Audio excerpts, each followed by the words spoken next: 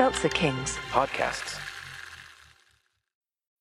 When you need mealtime inspiration, it's worth shopping Kroger, where you'll find over 30,000 mouth-watering choices that excite your inner foodie. And no matter what tasty choice you make, you'll enjoy our everyday low prices, plus extra ways to save, like digital coupons worth over $600 each week. You can also save up to $1 off per gallon at the pump with fuel points. More savings and more inspiring flavors make shopping Kroger worth it every time. Kroger, fresh for everyone. Fuel restrictions apply. No, Kevin, I'm sure the Mersey beats were absolutely delightful. Ass. The following podcast contains... Your use of language has altered since our arrival. It is currently laced with, shall I say, more colorful metaphors. Double dumbass on you, and so forth. You mean the profanity? Yes. That's simply the way they talk here. Nobody pays any attention to you unless you swear every other word. Explicit language.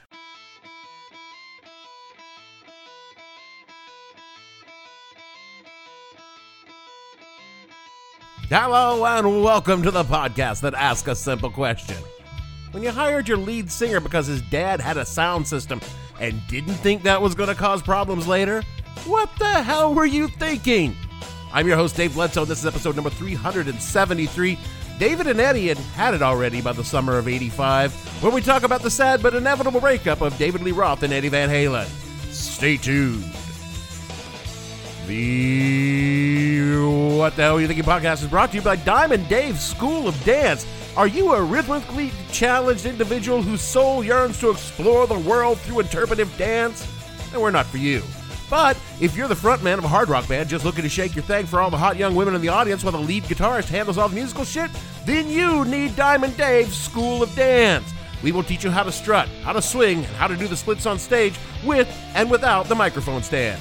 Diamond Dave's will provide you with the ripped jeans, scarves, skin-tight t-shirts that are already pre-torn for easy tearing and tossing into the screaming audience, and we offer as many as 3 dance moves that you can use to make you the rock god you were always meant to be. Diamond Dave's School of Dance, because music is hard, but that doesn't matter if you seem fuckable. Rock and roll has had its fair share of flamboyant mouthpieces. James Brown, Little Richard, Mick Jagger, just to name a few. Well, now the undisputed king of the roost is Van Halen lead singer David Lee Roth. Gene Wolfe talked and spent a lot of time listening to The Mouth That Roars. Although Van Halen's had 6 straight platinum albums since their debut in 1978, Jump is the group's first #1 single. But it's not something lead singer David Lee Roth is going to let go to his head. People say to me, Dave, now you made #1. Now you're getting up there at the top. How does it feel? How does it feel? And I've thought about it a million different ways. A young lady the other night said to me, Dave, I know you're really making it big now. She said, but you can't buy love. And I said to myself, you're absolutely correct. But I can darn sure pull my yacht right up next to it and walk over. So, like I said, my dad was in the Air Force when I was a kid, and in 1983, his job at the time was to command a small group of people who basically delivered inter-office mail around the base. This was in the days before Slack, and hell, it was in the days before email. Doesn't that feel like a million years ago? If you wanted to send a memo to another building, a young person literally had to drive it over there and put it in a mailbox. Now, many of those young people who delivered those letters were single, and so that meant they lived in the dorms, though I still think they were calling them barracks back then. Sometimes young people, being young people, they like to party and play loud music well into the wee hours of the morning. That meant my dad would sometimes get called out in the middle of the night to come down to the dorms and tell his people to, turn that shit down. When this happened, my dad would get really mad because it was usually like midnight or something, and he was always asleep by like 10 p.m. Great. What does this have to do with anything? I am getting there, people. Settle down. So, one night, my dad got so mad at those people that he took the music they were playing so loud, which was a thing he wasn't actually allowed to do. When I was in the Air Force, I was a cop, and there's actually a procedure for that, and he didn't do any of it. But, he did it anyway, and they were just some cassette tapes that people had recorded music on, not the actual album, just the copy of it, on a blank cassette. And so the next morning, he's debating what to do with these contraband tapes.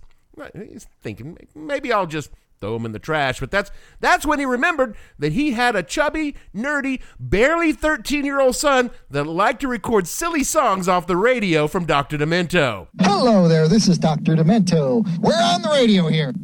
And so he just gives those tapes to that chubby, nerdy kid, thinking that that's exactly what he was going to do with them.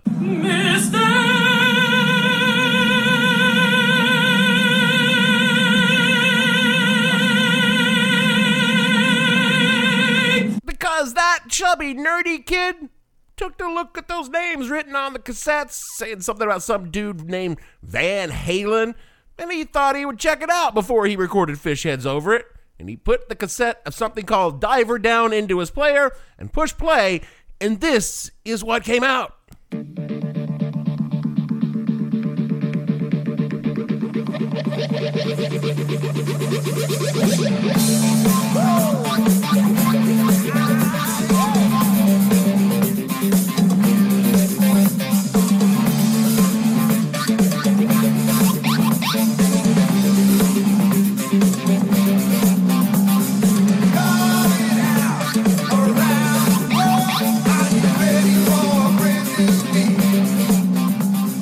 And that was all she wrote for any hope of peace and quiet in my parents' homes for about the next, pretty much a decade or so when you factor in my little sister, who discovered rock and roll shortly after I did.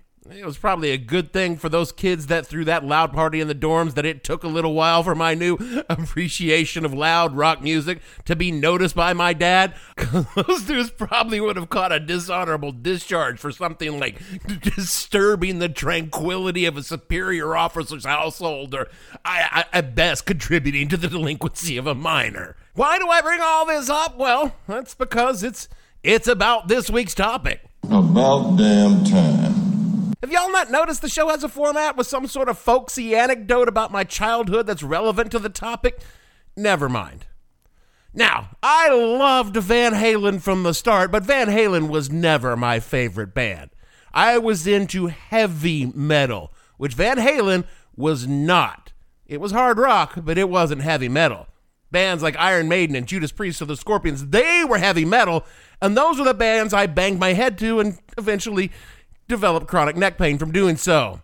But that being said, I was a huge fan of David Lee Roth. Not so much for the music, but for the attitude that personified Diamond Dave. Indeed, my nickname in junior and senior year of high school was Diamond Dave. You were mocking you. No, I mean, just because I couldn't sing or dance or play guitar very well and look nothing at all like David Lee Roth doesn't mean they were mocking me.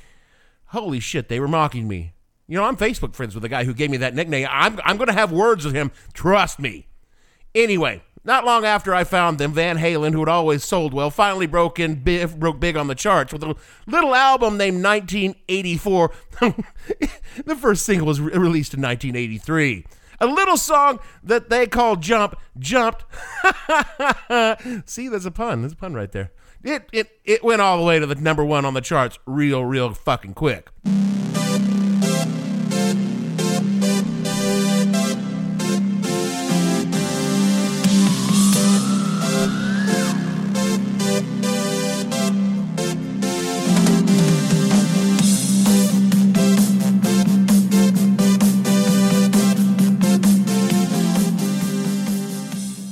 And the three other singles that were released off of 1984 all hit the top 20, Panama, I'll Wait, and Hot for Teacher. The band's videos were in heavy rotation on MTV. God, MTV loved Van Halen, and David Lee Roth loved being on MTV. Diamond Dave was made for MTV, so much that he pretty much became the face of the band on MTV, which meant that he was the face of the band for the whole entire fucking world. And that did not set well with Eddie Van Halen, the founder and legit musical genius and guitarist of the band.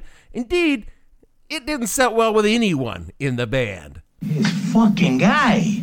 This is the story of what happened before and after 1984, the biggest year in Van Halen. So let's start with the beginning. Quoting from Eddie's Wikipedia page, quote, Edvard Ludovic Van Halen and his brother Alexander Otto Van Halen were born in Amsterdam, July 26, 1955, the son of Jan Van Halen and Eugenia Van Halen. His father was a Dutch jazz pianist, clarinetist, and saxophonist, while his mother was an Indo-Eurasian woman from Rangkasbitung on the island of Java in the Dutch East Indies. The family eventually settled in Nijmegen in the Netherlands, and after experiencing mistreatment for their mixed-race relationship in the 1950s, the parents moved to the United States in 1962. Are you sure about that?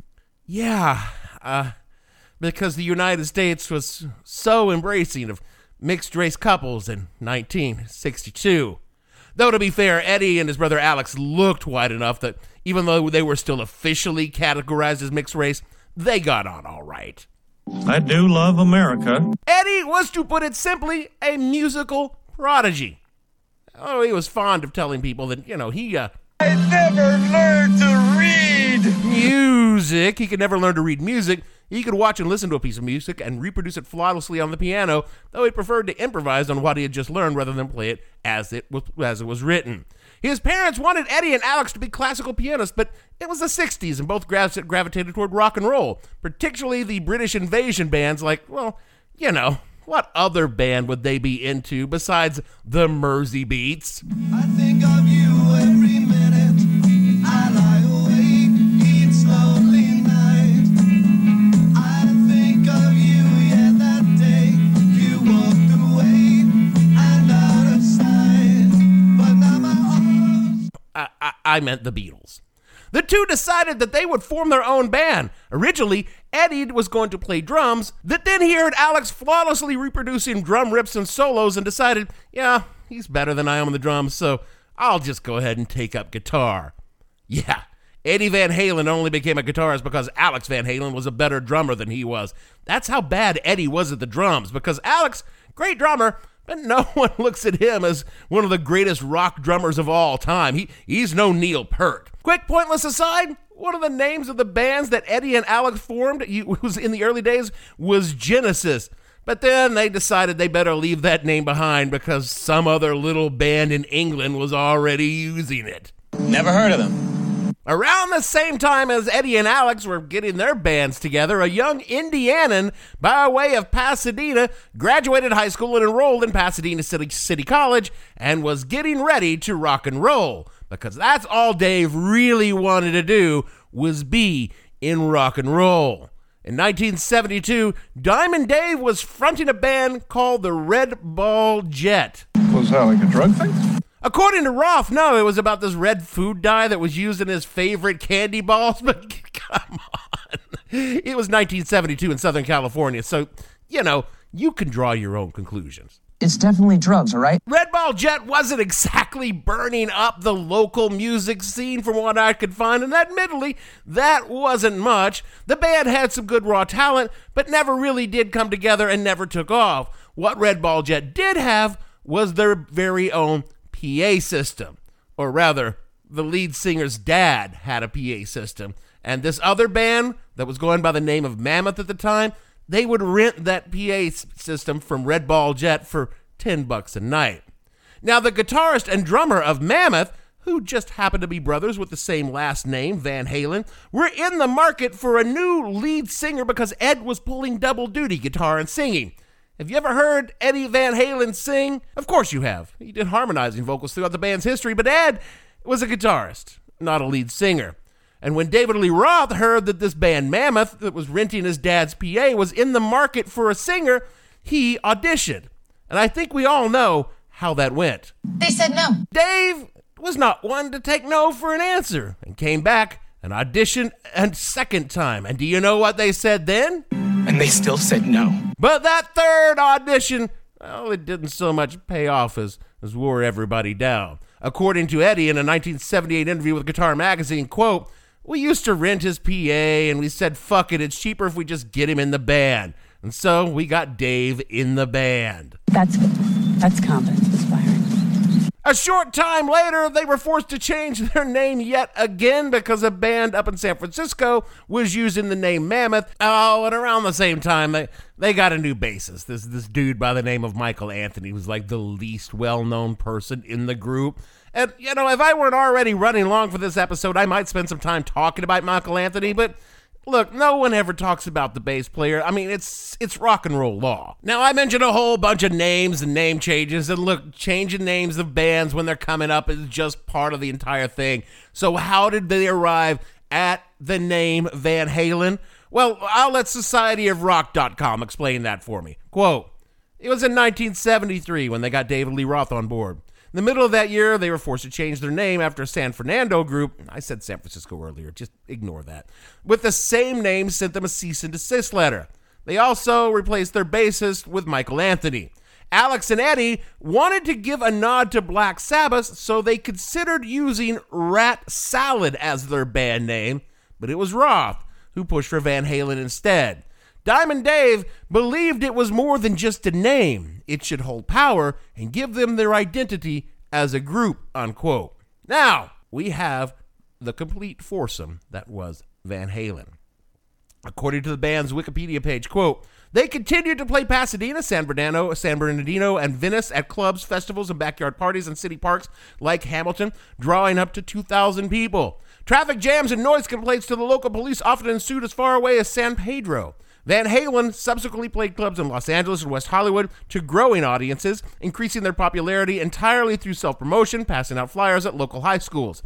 This soon built them an auspicious, loyal area following. In 1974, the band got a major break when it was hired to play regularly at the Sunset Strip Club. The owner previously claimed Van Halen was too loud. However, Sunset Strip Club new managers took over the club's hiring and booked them through 1976. By the spring of 1975, they were also in regular Tuesday night band at Myron's Ballroom.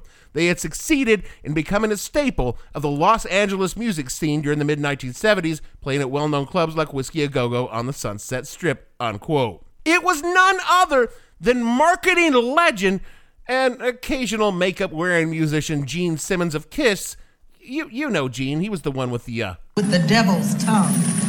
That helped Van Halen produce their first demo tape in hope of getting a record contract.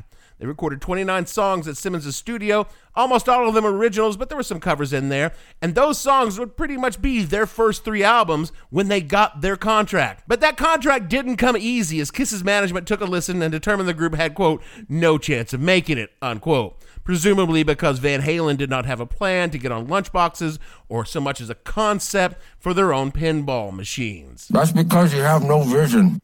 It would take legendary record producer Ted Templeman, who was behind such bands as the Doobie Brothers and that other famous Van band Van Morrison, who was looking for a guitar legend act to produce, and when he heard Ed, he knew he'd found it. Templeman managed to get Van Halen a pretty shitty record deal with Warner Brothers, but everyone got shitty record deals in those days, and they released their first album, titled simply enough, Van Halen 1. Nothing fancy. Simple. That album went on to chart at number 19 on the Billboard album chart, and that was a phenomenal debut for a band in those days, and one of the most successful first albums of all time to this very day. Again, from Wikipedia, quote, it was highly regarded as both a heavy metal and hard rock album. The album included songs now regarded as Van Halen classics like Runnin' with the Devil and the guitar solo Eruption, which showcased Eddie's use of a technique known as finger tapping. The band toured 9 months more, opening for Black Sabbath and establishing a reputation for their performances. The band's chemistry was based on Eddie Van Halen's guitar technique and David Lee Roth's charisma. The band returned to a studio for 2 weeks in late 1978 to record Van Halen 2, a 1979 LP similar in style to their debut. This record yielded the band's first hit single, Dancing the Night Away, which peaked at number 15 on the Billboard Hot 100. Over the next 4 years, the band toured non-stop, never taking more than 2 weeks to record an album. Their Women and Children first album was released in 1980 and further cemented Van Halen's platinum selling status to Warner Brothers. It yielded 2 hit singles, and The Cradle Will Rock and Everybody Wants Some. And for the first time, an amplified Wurlitzer electric piano was used to complement Ed's guitar, unquote. That's some foreboding right there. Van Halen was phenomenally successful as a band. Eddie Van Halen, a genuine fucking musical genius, and his guitar style and virtuosity was readily apparent. Every young axe slinger in America wanted to play like Ed, and his influence would dominate hard rock and heavy metal for decades. And Dave was Dave. Flamboyant, charismatic, sexy as hell, his lion mane of hair, dancer's body, and dynamic energy just screamed, Do you want to fuck him? And yes, everyone in the audience, the answer was yes. Even in the very straightest of straight dudes. This was the early 80s. They were very straight. Secretly, in their heart of hearts, kind of just wanted to fuck David Lee Roth. I know I did. And the music hit America at just the right time. Disco was dead, and all the red-blooded young dudes of the United States were seeking to find a way to wave away that lingering miasma of dance music, which they considered to be, Seems kind of gay. And Van Halen hit at just the right time to capitalize on that feeling. For more on this, see episode number 361, The Night They Drove Old Disco Down. That's a plug.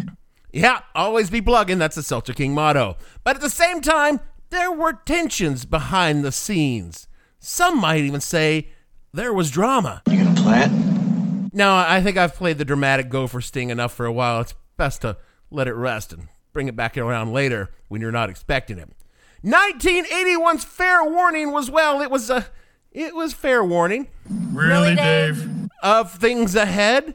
Ed was looking to move into what he described as darker, more musically challenging songs, while Dave and Templeman both felt that fixing something that was clearly not broken and actually was printing them money like nobody's fucking business probably wasn't the best idea.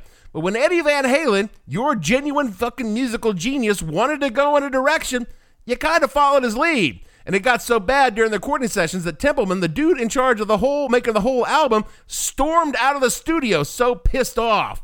Fair Warning, which contains great fucking songs. Unchained, personal favorite of mine. It's a standout on the album. In fact, it was this bit right here off Fair Warning that was also on the tapes my dad gave me that really made me fall in love with Diamond Dave.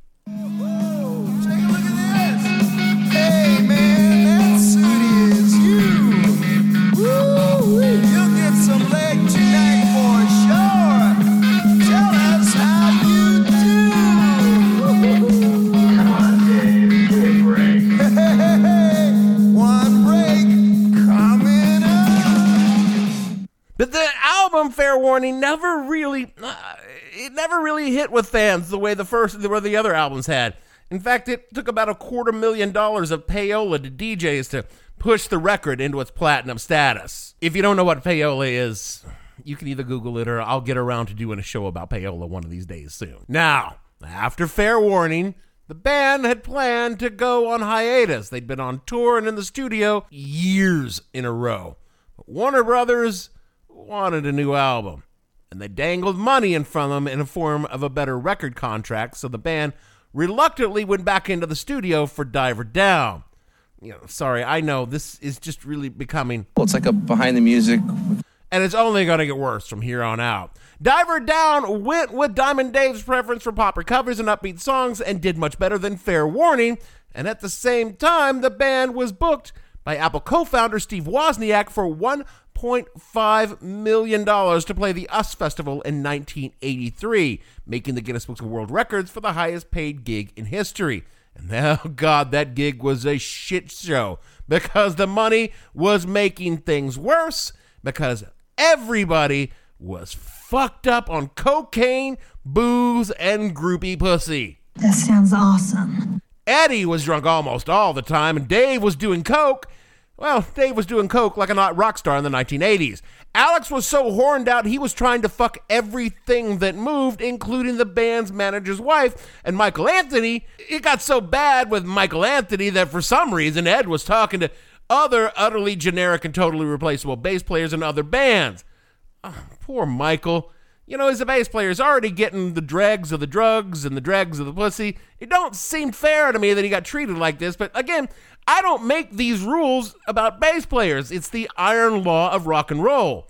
Ed was also busy at the time building his own home studio where he could record Van Halen albums without interference of people like, Ted Tippelman, the producer, and Diamond Dave. And Diamond Dave was also thinking to himself, maybe this shit is going to go bad, so he was looking for an escape plan himself. Alex was looking to get laid. Michael was looking to find something on the empties table that might still have some booze in it. And despite all of this, Van Halen went back into the studio in 1983 and recorded what would be their best-selling and most iconic album of the Diamond Dave era, the aforementioned 1984.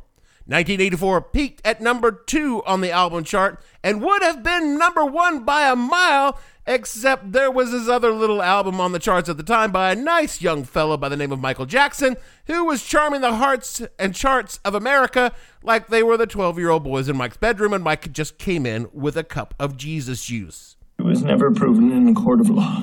Well, of course, I'm just saying that without Thriller on the charts, 1984 would have gone to number 1 like a bullet. That's all. I would never insinuate that Jackson was anything other than a platonic play partner for those preteen boys he liked to snuggle with at night.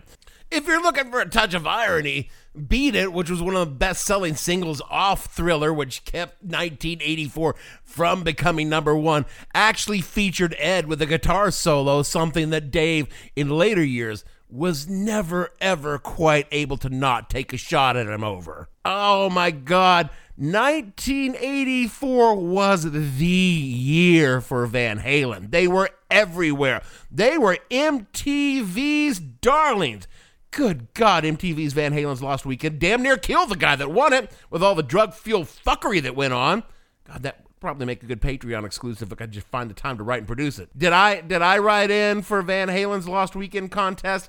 No, I mean, I totally would have, but I was 14 and my mom would have fucking killed me. By the end of 1984, everyone was done with everyone. Even Alex and Ed were pissed at each other, and Dave was starting a solo career. Now, look, I know it's probably pretty obvious to you pod friends that I have a definite bias in how I view the breakup, and yeah, you're correct in that.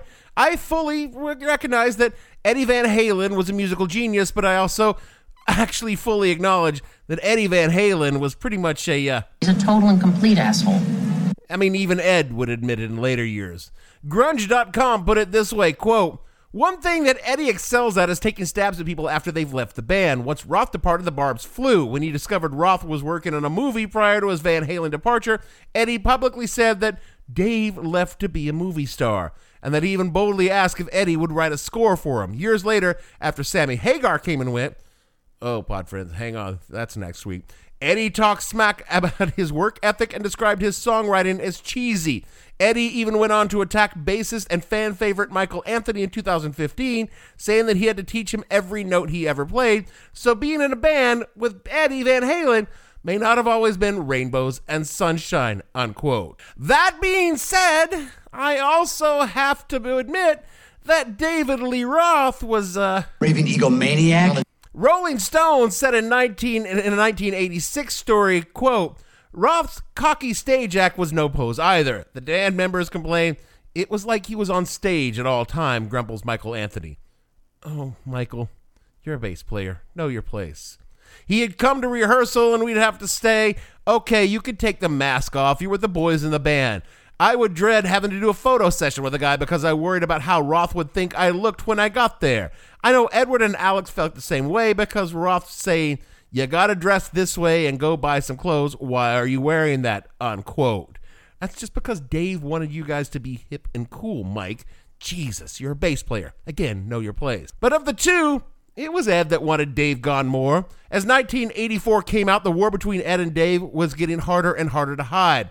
Ed won the battle to be musically diverse, resulting in the synth-heavy songs of 1984, which was a hard rock heresy at the time. I mean, it raised a lot of eyebrows amongst purist headbangers, leading to some dark muttering around my school lunch table that Eddie was selling out with this synthesizer shit. And Ed had also sacked Templeman as the band producer and brought on someone that would take his side in disagreements. As quoted in the Washington Post, quote, "When I first played Jump for the band, nobody wanted to have anything to do with it. Dave said that I was a guitar hero and I shouldn't be playing keyboards," Eddie told Guitar World. "My response was, if I wanted to play tuba or Bavarian cheese whistle, I would do it," unquote.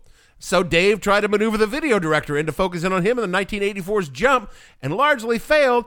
And when that all fell apart, it was pretty much that is when Dave decided he was done. Loudersound.com takes it from here. Quote, "Eddie Van Halen was the most famous guitar player in the world, yet even he wasn't the biggest star in his own band. That was Diamond Dave, a fast-talking, high-kicking showman with a huge ego and seemingly endless supply of comic one-liners. It was Roth's outsized personality that made them super famous. To fans and media alike, the band would be sunk without David Lee Roth. There had always been conflict within Van Halen, and it reached critical mass months before Roth left. The band had disintegrated into a spiteful bunch of bleary-eyed, argumentative, procrastinated individuals," he later explained. His exit had been carefully planned. The singer had been rehearsing in secret with a new band closely modeled on Van Halen, right down to virtuoso guitarist Steve Vai. Roth had already tested the water earlier at the start of 1985 with Crazy from the Heat, a 4-track cover EP which reached number 15 on the Billboard charts. In the race between Van Halen and their newly departed singer, the smart money at the time was on Diamond Dave, unquote. So, Dave left the band, and it was widely assumed he would go on to a smash solo career, and Van Halen would more or less wither away. Everyone knew that Eddie would wind up somewhere as the lead guitarist, but Van Halen as an act was done. Ed actually invited Patti Smythe of the band Scandal to replace Dave, but she declined. Now, that's an interesting counterfactual thought experiment. If Patti Smythe had actually joined Van Halen, it would have been a different band. It wouldn't have been Van Halen, but it would have been interesting. Also, apparently, Daryl Hall. Poor John Oates, left behind again. Daryl was offered the gig as lead singer for Van Halen, but he too turned it down. I'm pretty sure that Daryl's ego and Ed's ego would have gone super critical super quickly, although I would like to have seen a Blue-Eyed Soul version of Van Halen. And when rumors broke that the band was thinking about bringing Sammy Hagar, of all people, in to do vocals for them, that was just ludicrous. Sammy Hagar, this guy wasn't a has-been so much as an almost was. Of course, we all know that Sammy was a great choice to replace David Lee Roth, and the band had a really different energy, and Sam could belt out the earlier hits credibly, but it was the new music that kept Van Hagar, which it was commonly called, behind Eddie's back, because if you did that to his face, he would get really fucking pissed. But it was that new music that they wrote and recorded with Sammy that kept the band relevant way into the 90s. The band also went on to score more hit singles, though not ever anything quite like 1984 singles, and 5150 and An Unlawful Carnal Knowledge both hit number 1 on the Billboard album charts, as did two rather more forgettable albums of the Van Hagar. They also charted, but no one can even remember the name, not even me. And of course, this era too, the Van Hagar era, well, what can I say about that? Tell you what, I won't say anything because we're going to talk about that next week. Hint, hint. David Lee Roth went on to a long career as a radio DJ in New York City. Yeah, his solo career never really went anywhere. The EP Crazy from the Heat peaked at number 12 on California Girls. The cover he did on Crazy from the Heat hit number 3 on the Hot 100. His first full album, Eat 'Em and Smiles, hit number 4 on the charts, and the single Yankee Rose peaked at number 10 on the Hot 100. Solid fucking song, but not a stunning song. Dave's planned movie career never materialized because, well, grunge took over the rock music scene and Dave slowly slipped from relevance. Though, to be honest with you, it was never far from my heart. I mean, I still do a fucking fantastic cover of Dave's Just a Gigolo, and though I've been told that as I grow older, my dance moves to the song tend to make people slightly nauseous, I'm gonna do them anyway, because never get old, people. When the band was inducted to the Rock and Roll Hall of Fame in 1996, Dave reunited with Van Halen for a very short time and an even more bitter breakup.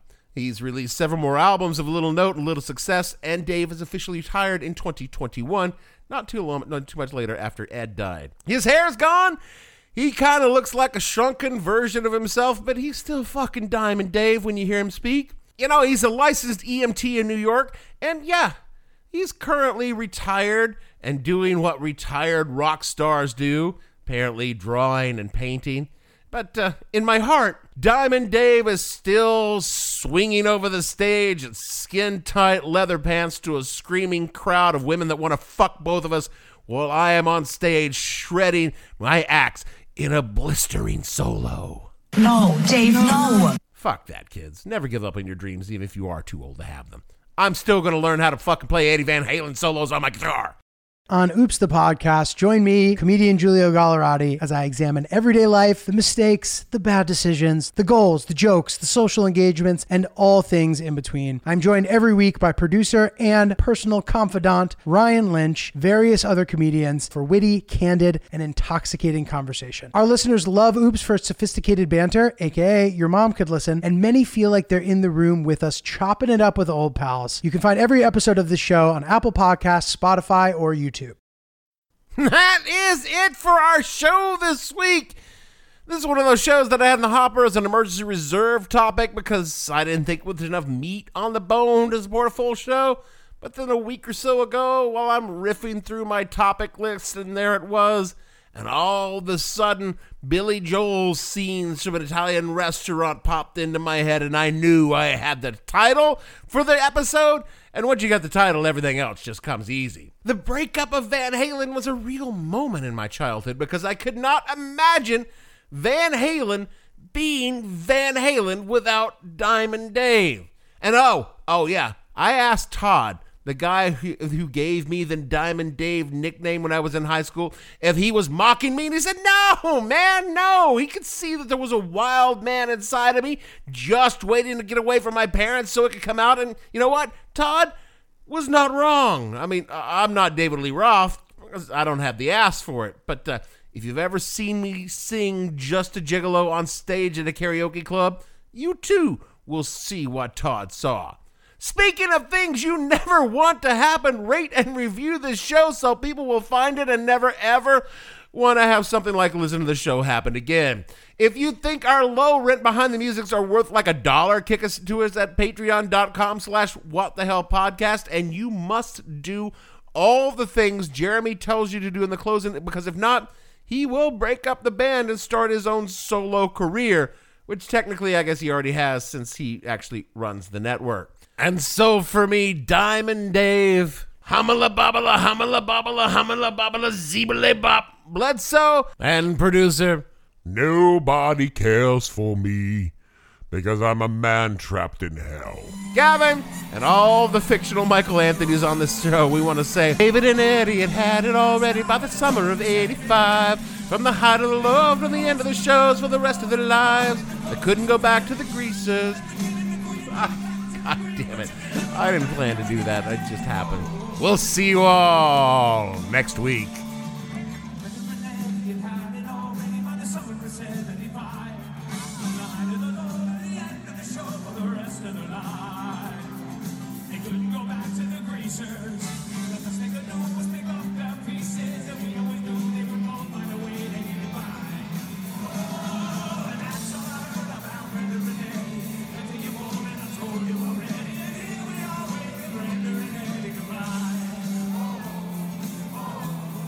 What the Hell Were You Thinking stars Dave Bledsoe and features Gavin St. James and several fictional minions. The show is produced by Kimberly Steele and a part of the Seltzer Kings podcast network. You can find more information on the show on their website, whatthehellpodcast.com, or on Twitter at @thehell_podcast, or on Facebook as What the Hell Podcast. Thanks for listening. I have no ending for this, so I take a small bow. Sammy Hagar, greatest lead singer in Van Halen history. Seltzer Kings Podcasts.